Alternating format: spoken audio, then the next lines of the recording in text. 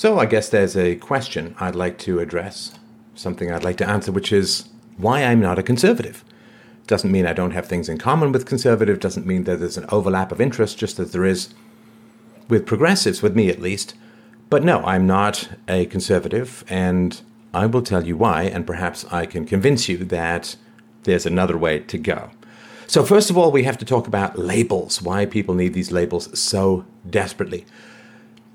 Labels are a way of emotionally priming people to like or dislike certain arguments or perspectives or positions without actually having to understand them, to reason them from first principles. And really understanding someone else's argument is a really tough and complicated thing to do. I remember taking a course on Protestant thinking and having to dissect Martin Luther's arguments down to the last syllable, the last piece of punctuation, and it's hard work. And once you do it, you realize just how useless and wasteful labels really are. So people say, oh, that's a conservative position. The new one, of course, is alt-right and far-right, which is, obviously because calling a Nazi is too obvious. And so I don't like the labels. It's really the opposite of philosophy. What people do is they create these labels, they infuse them with negative emotionality, and then they attach these labels to people as a way of driving you away from their arguments, of allowing you to dismiss the arguments that people are making without actually having to understand those arguments. So the labels is not good, and conservative is just another kind of label. It's not an argument, it's not a reasoned position, it's a label. And if you like tradition, if you like old-timey ways of doing things, if you have a soft spot nostalgia for the 19th century, then it invokes in you a time when you can mentally project that things were better, that society had a future, that whatever it is that you like about society, government was smaller, which of course it was. But it allows you to have an emotionality regarding the past that I don't think it really helps you build a better future. It's easy to get lost in the past. It's easy to get lost in, it's funny. So, I played Dungeons & Dragons when I was in my early to mid-teens, developed a little bit of nostalgia for the Middle Ages, which was cured, of course, when you see Monty Python and the Holy Grail, because I think that's more of an accurate depiction of what was going on in the Middle Ages. And spending a week in the Middle Ages desperately hoping not to get a cut so that you get infection, gangrene, or die of tooth decay by the time you're 25, well, the modern world is pretty sweet and pretty nice. And to live in that kind of world of superstition, I remember reading a statement a historian made about the ancient Greeks, and I'm paraphrasing, but it went something like this. But of course, the reality is that the ancient Greeks were unimaginably far from us in terms of modes of thought, the perception of their gods, the perception of their role in the universe, that it would be almost impossible to have a meaningful conversation about that. Now, the idea that the past is sort of a foreign country, they do things differently there, as another saying goes, is kind of interesting and has value to sort of ponder how different the past is from the present. And it is easy, of course, when the past recedes into history, the general garbage tends to fall away. Like what used to be called the Penny Dreadfuls was like the terrible novels that were written, I guess the modern equivalent of, the airport novels. They're sort of thick and designed to not challenge you too much and kill time on a plane and so on. That kind of literature doesn't tend to make it. Like if you look at songs from the 60s, well, there were a lot of crap songs in the 60s, but the songs that have survived the 60s are the highlights. If you go back even further and you look at classical music, well, there was a lot of bad classical music, mediocre classical music around, but what has survived the test of time tends to be the greatest. Tons of playwrights in Shakespeare's time, lots of novelists in Dickens' times, and so on, but they tend to fall away. So when you look back at history, it's like you're looking at a jewelry store rather than a riverbed, in terms of the gold, right? So the gold is somewhere buried on the riverbed up in Alaska or something. You look at the riverbed, it's like, wow, there's not a lot of gold there, and it takes a lot of work to get that gold, to get it out, to mine it, to refine it, to turn it into jewelry, and then there's a jewelry store, right? So history has kind of a habit, or it's the way history works, is the silt falls away, the water falls away, and what's left is the gold and the treasure and the jewelry. And so right now we look at the world and we see all of the accumulated mediocrity, right? Was it? I can't remember. Heinlein, I think, said. Sturgeon said 90% of everything is crap. That's actually quite generous, quite generous in terms of what's actually crap. And so the past, the mediocre, the average, the boring, the dull, the inconsequential, the distracting, the detritus, this all kind of sifted away. And when you look at 19th century literature, you're not looking at the 19th century equivalent of an airline bookstore, an airport bookstore. You're looking at everything that has survived the test of time. So it's, of course, easier for the past to look better. People have this in their own lives too, right? They look back at their teenage years and they forget the boredom or the insecurity or the ZOMG, I have a pimple stuff, and they just remember the highlights, the physical strength, the robustness, the flexibility, the ability to go partying on 2 hours sleep. I remember those days.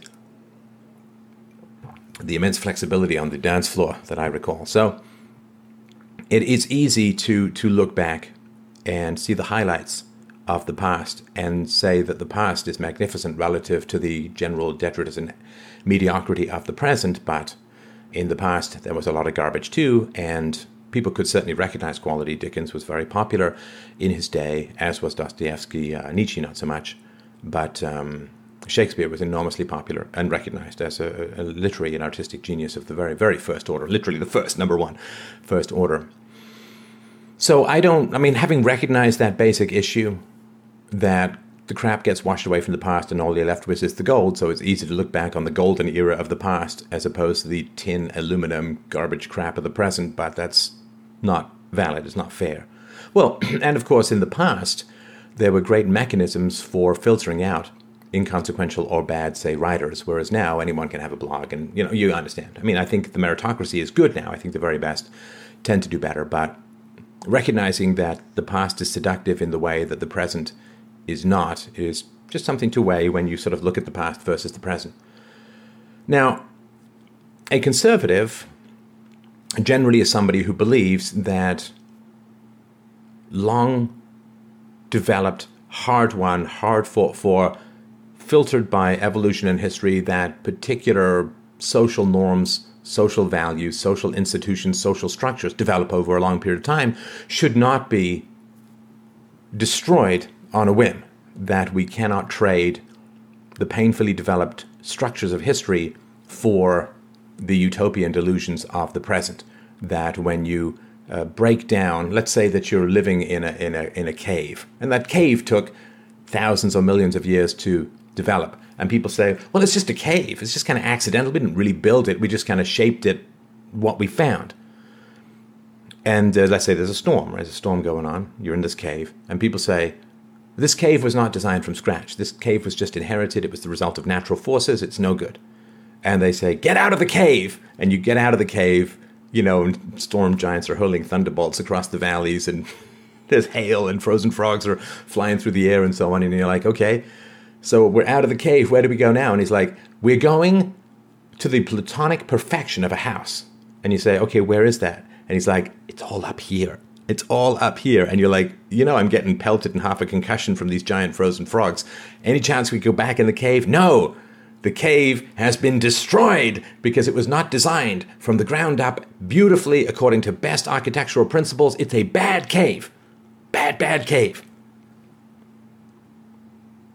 Well, all that's happened is you've been kicked out of a structure that gave you shelter, however accidental and geological it may have been, into something which just does not exist as yet, right? Which is some wonderful, perfect house that the person's utopian vision is coming up with. So I think some of the conservatives would say, hey, it's not that we desperately love the cave. It's just that's the shelter that we're all used to. That's what evolved. That's what we've made our home. Maybe we can look at a house, but I'd sure like to see it built first before we just go wandering off.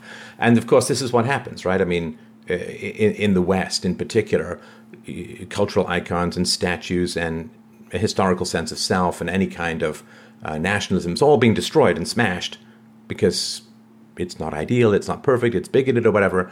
But the problem is, where do we go? Right? Where do we go? There's no particular answer as to where we go.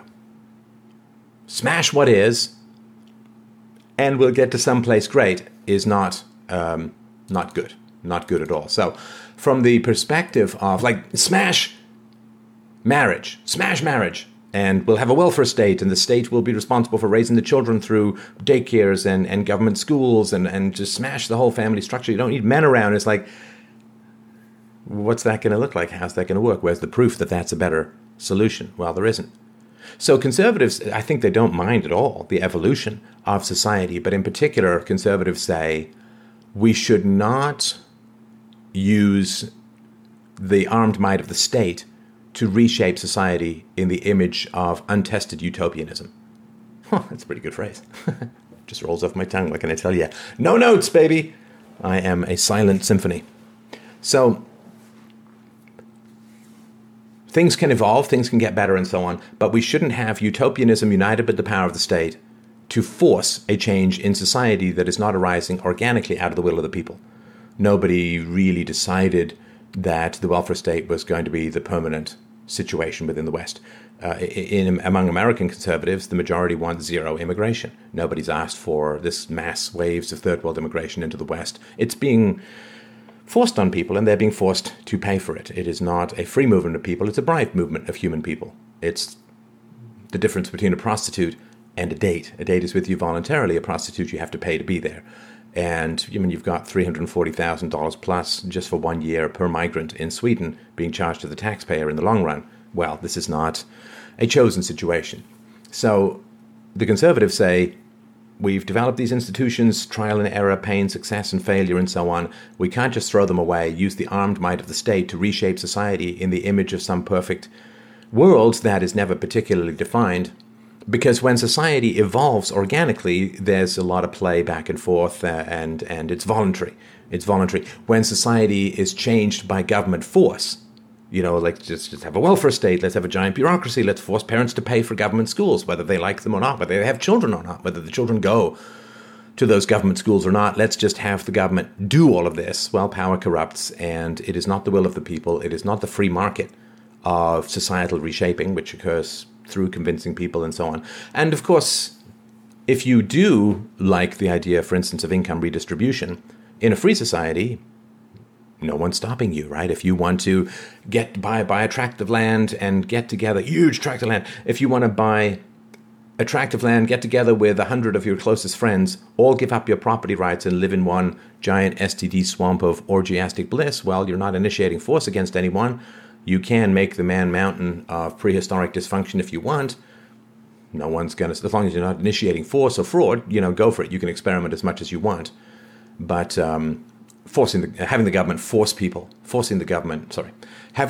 use force to transfer resources from people is not part of the free play of ideas and choice, and is very wrong all round. So it sounds like I'm in the conservative camp, yet still I demur, and I'll tell you why. There is a philosophy called pragmatism. And pragmatism is very popular among agnostics, atheists, secular humanists, and so on. Consequentialism, it can be called as well. And it's basically try a bunch of stuff, see which works the best, and that's the good. Try a bunch of stuff, see which works the best, and then that is the good, right? Now, of course, throughout a lot of human history, this is how farming improved. You just tried a bunch of different stuff and saw which worked best and so on. So there's nothing wrong with that as a whole. I mean, I've tried a bunch of different show formats and so on, and some are more popular than others and some work better than others. So I'm constantly experimenting to see what the best format and way is to get good ideas across to good people like yourself.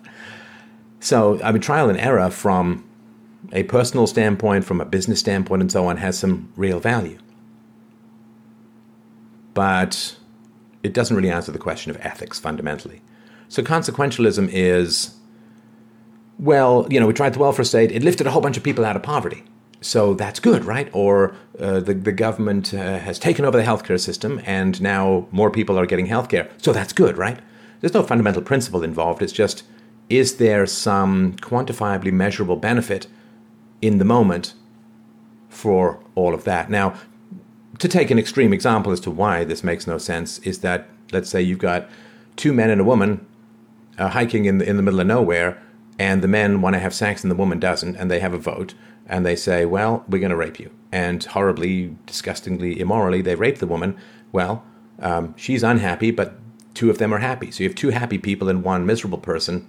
So society is better off, right? This is what happens when you don't have principles. When you have the poor outnumber the very wealthy, right? Obviously, right? And so there's this old argument that says if you give the poor the vote, they'll simply vote to take away the property of the rich, and then everyone ends up poor. So the poor outnumber the wealthy. And so in a democracy, when the government is not separated from the economy, for the same reasons you'd want to separate the government from the church, from religion, then what happens is the poor, who are, let's say 30, 40% of the population, vote to take away the property of the top 1 or 5 or 10%. They outnumber them, right? 40 to 1, 10 to 1, 4 to 1, whatever.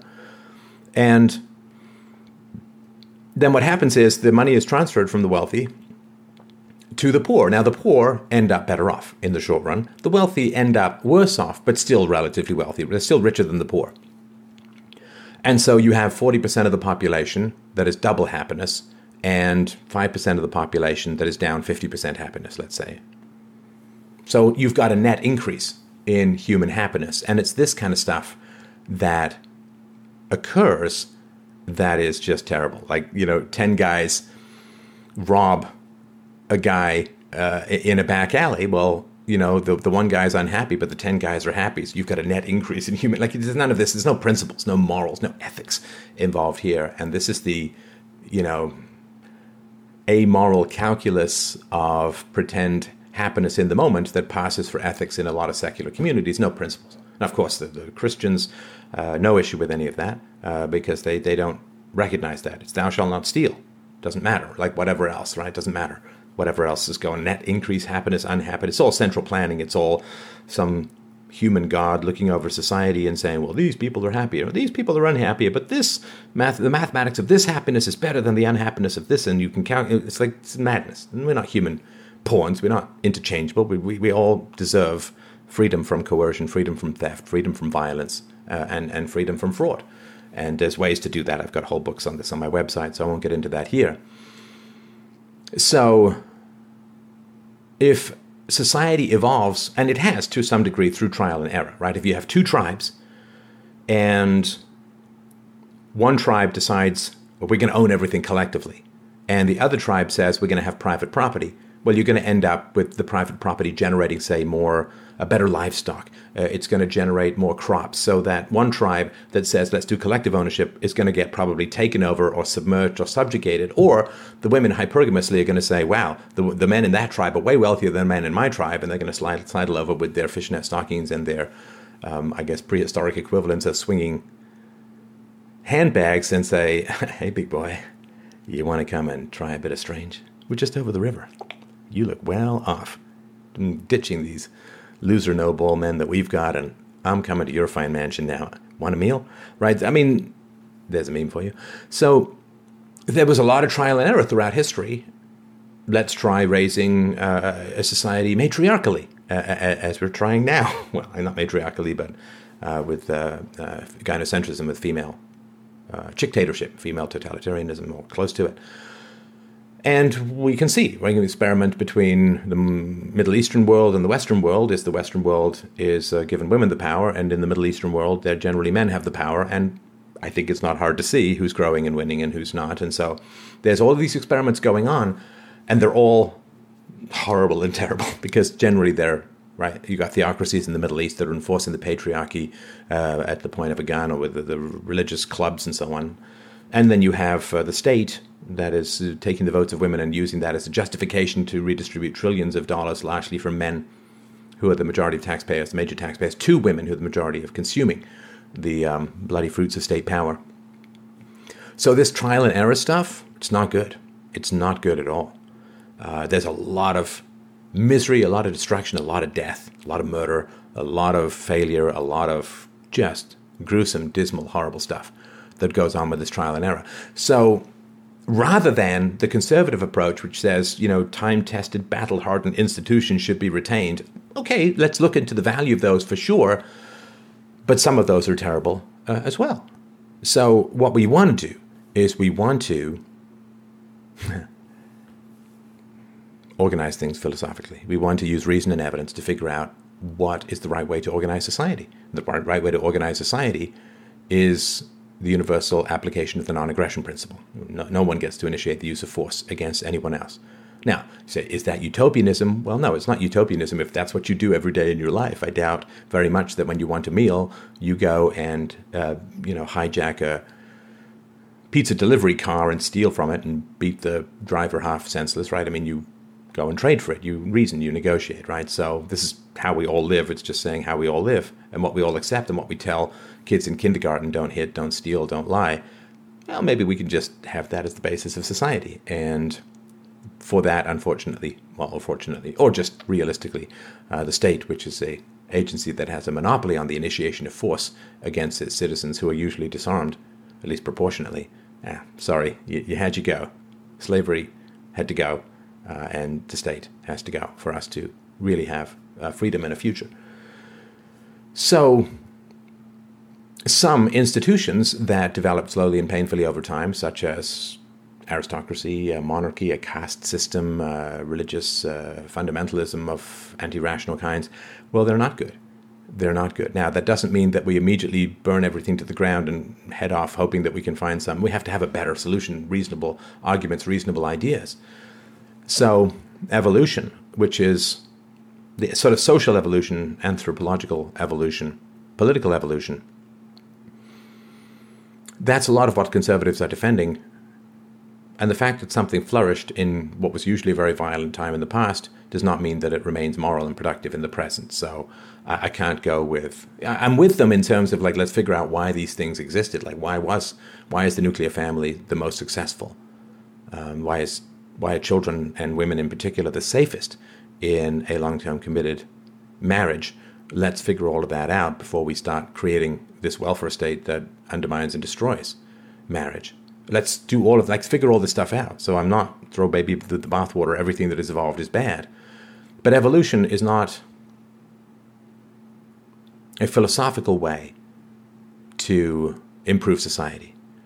So it's sort of the difference of saying, well, let's just randomly breed a bunch of wolves and see what happens, as opposed to let's breed wolves, let's find the gentlest and most peaceful wolves, the ones that stay neotenized, basically stay being puppies all the way through to old age, and use them in society. Selective breeding, or further up, genetic selective breeding of animals has been a constant throughout all of human agricultural evolution for the past 10,000 years. So on the one level, it's random breeding and see which works better, which is very inefficient. On another, it's selective breeding for visible characteristics. And of course, further down, you will end up, I'm sure, with genetic breeding based upon very specific characteristics by which you can probably not spend dozens or hundreds of generations to get something productive, but you can probably do it in a generation or two. For animals, you understand, not people. Not people. No such thing as forced or breeding or banning of breeding for human beings. It's a fundamental right. So philosophically, we want to do this, right? We don't want to try and understand the universe through trial and error.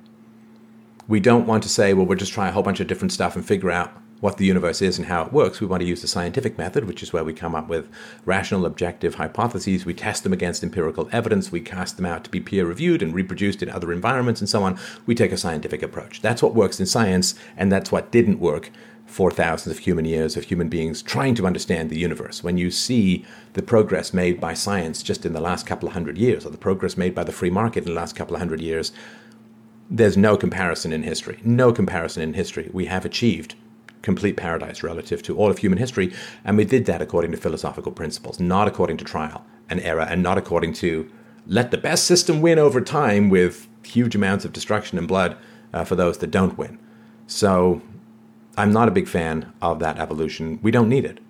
We can accelerate things enormously just by using rational principles. Now, the last thing I wanted to mention as to why I'm not a conservative is the question I think has become pretty important now, which is, what the hell are we conserving? What are we conserving?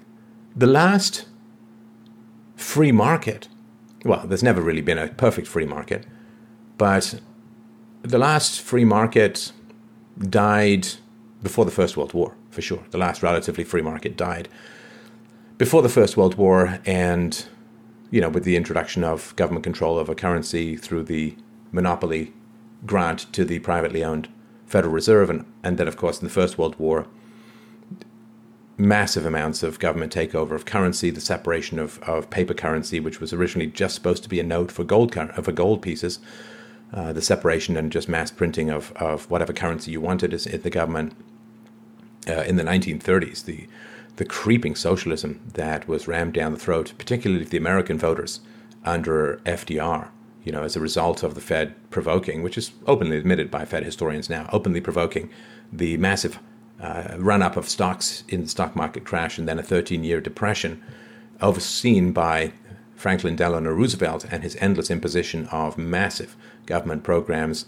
That wave, there was some relaxation of government control after the Second World War, but then in the 60s, under the Great Society, the military-industrial complex, the beginning of affirmative action and equal pay for women, which, of course, since women are empowered and equal, they should have negotiated for themselves rather than running to the big bloody skirts of the government to force employers to give them what they wanted.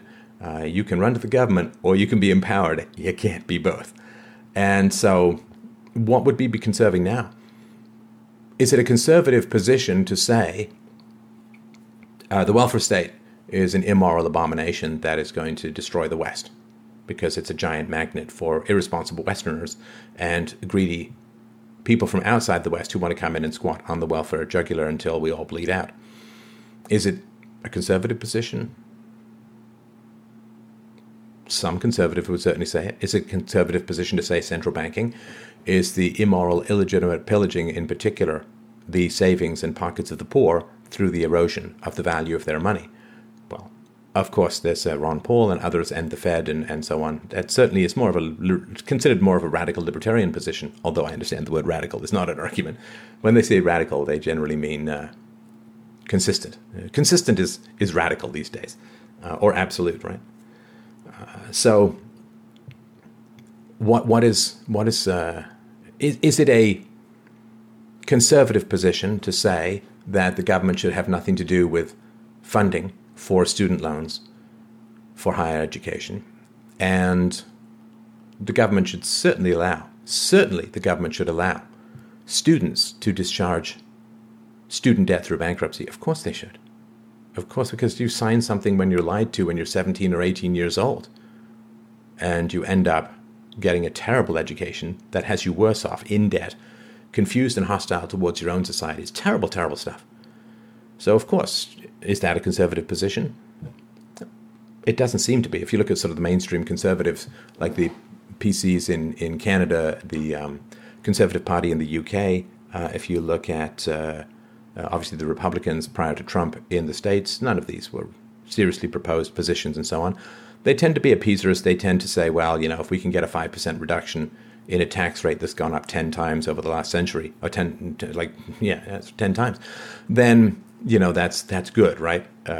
You want people to cure you, not people to say, well, I can slow down the illness by 5%, right? That's not a cure, right? That's just a delaying of the inevitable. So what does it mean to be a conservative these days? What are you conserving? Look at Social Security. Social Security is an immoral plundering of the young for the sake of buying the votes of the richest generation the world has ever seen, who are the baby boomers. It destroys future possibilities of the young, and it is utterly unjust because the boomers say, well, we paid into the system. It's like, no, you didn't. Your money was given to the government. You voted for it in general because anyone who tried to run against it was just voted down and screamed down. And so, it's a horrible, immoral system.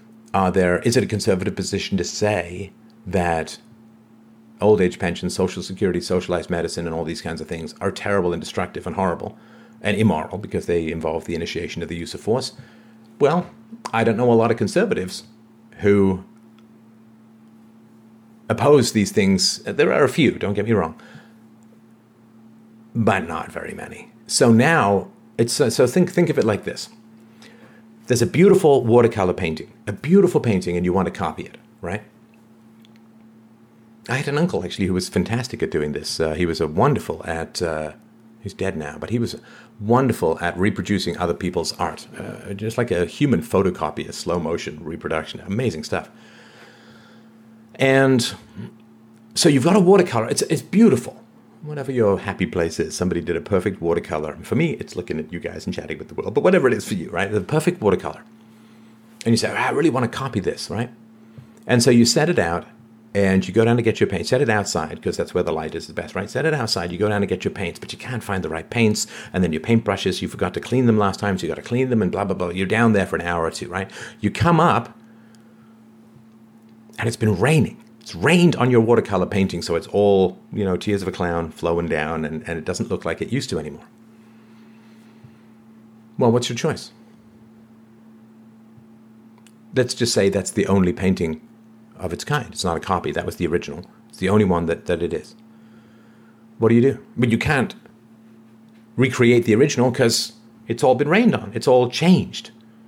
So do you say, well, I'm now going to copy the drizzled, dripped, rained on watercolor painting? Well, you can, of course, but that's not your original intention. Now all you can do is preserve the look of that which has been destroyed. All you can do is preserve the look of that which has decayed. You can no longer get... Now, if you say, I want that beautiful painting back, well, there's no point copying the painting that's been rained on, because that's not the original beautiful painting that you want. You just have to start a new painting. And that's where I stand with regards to conservatism. The Western values, Western society, Western morality has decayed to the point where attempting to conserve anything that is or anything that has been for the last 100 years is attempting to preserve that which is immoral. We need to make a new painting. We need to think about how we can organize society according to rational, objective, moral principles, not according to the accumulated errors and problems of history. So that, foundationally, is why I am not a conservative. I am a philosopher, which means the only things I want to conserve are reason and evidence. Thank you so much for listening and for watching. Hope you have a wonderful day. Please don't forget to help out the show at freedomainradio.com/donate.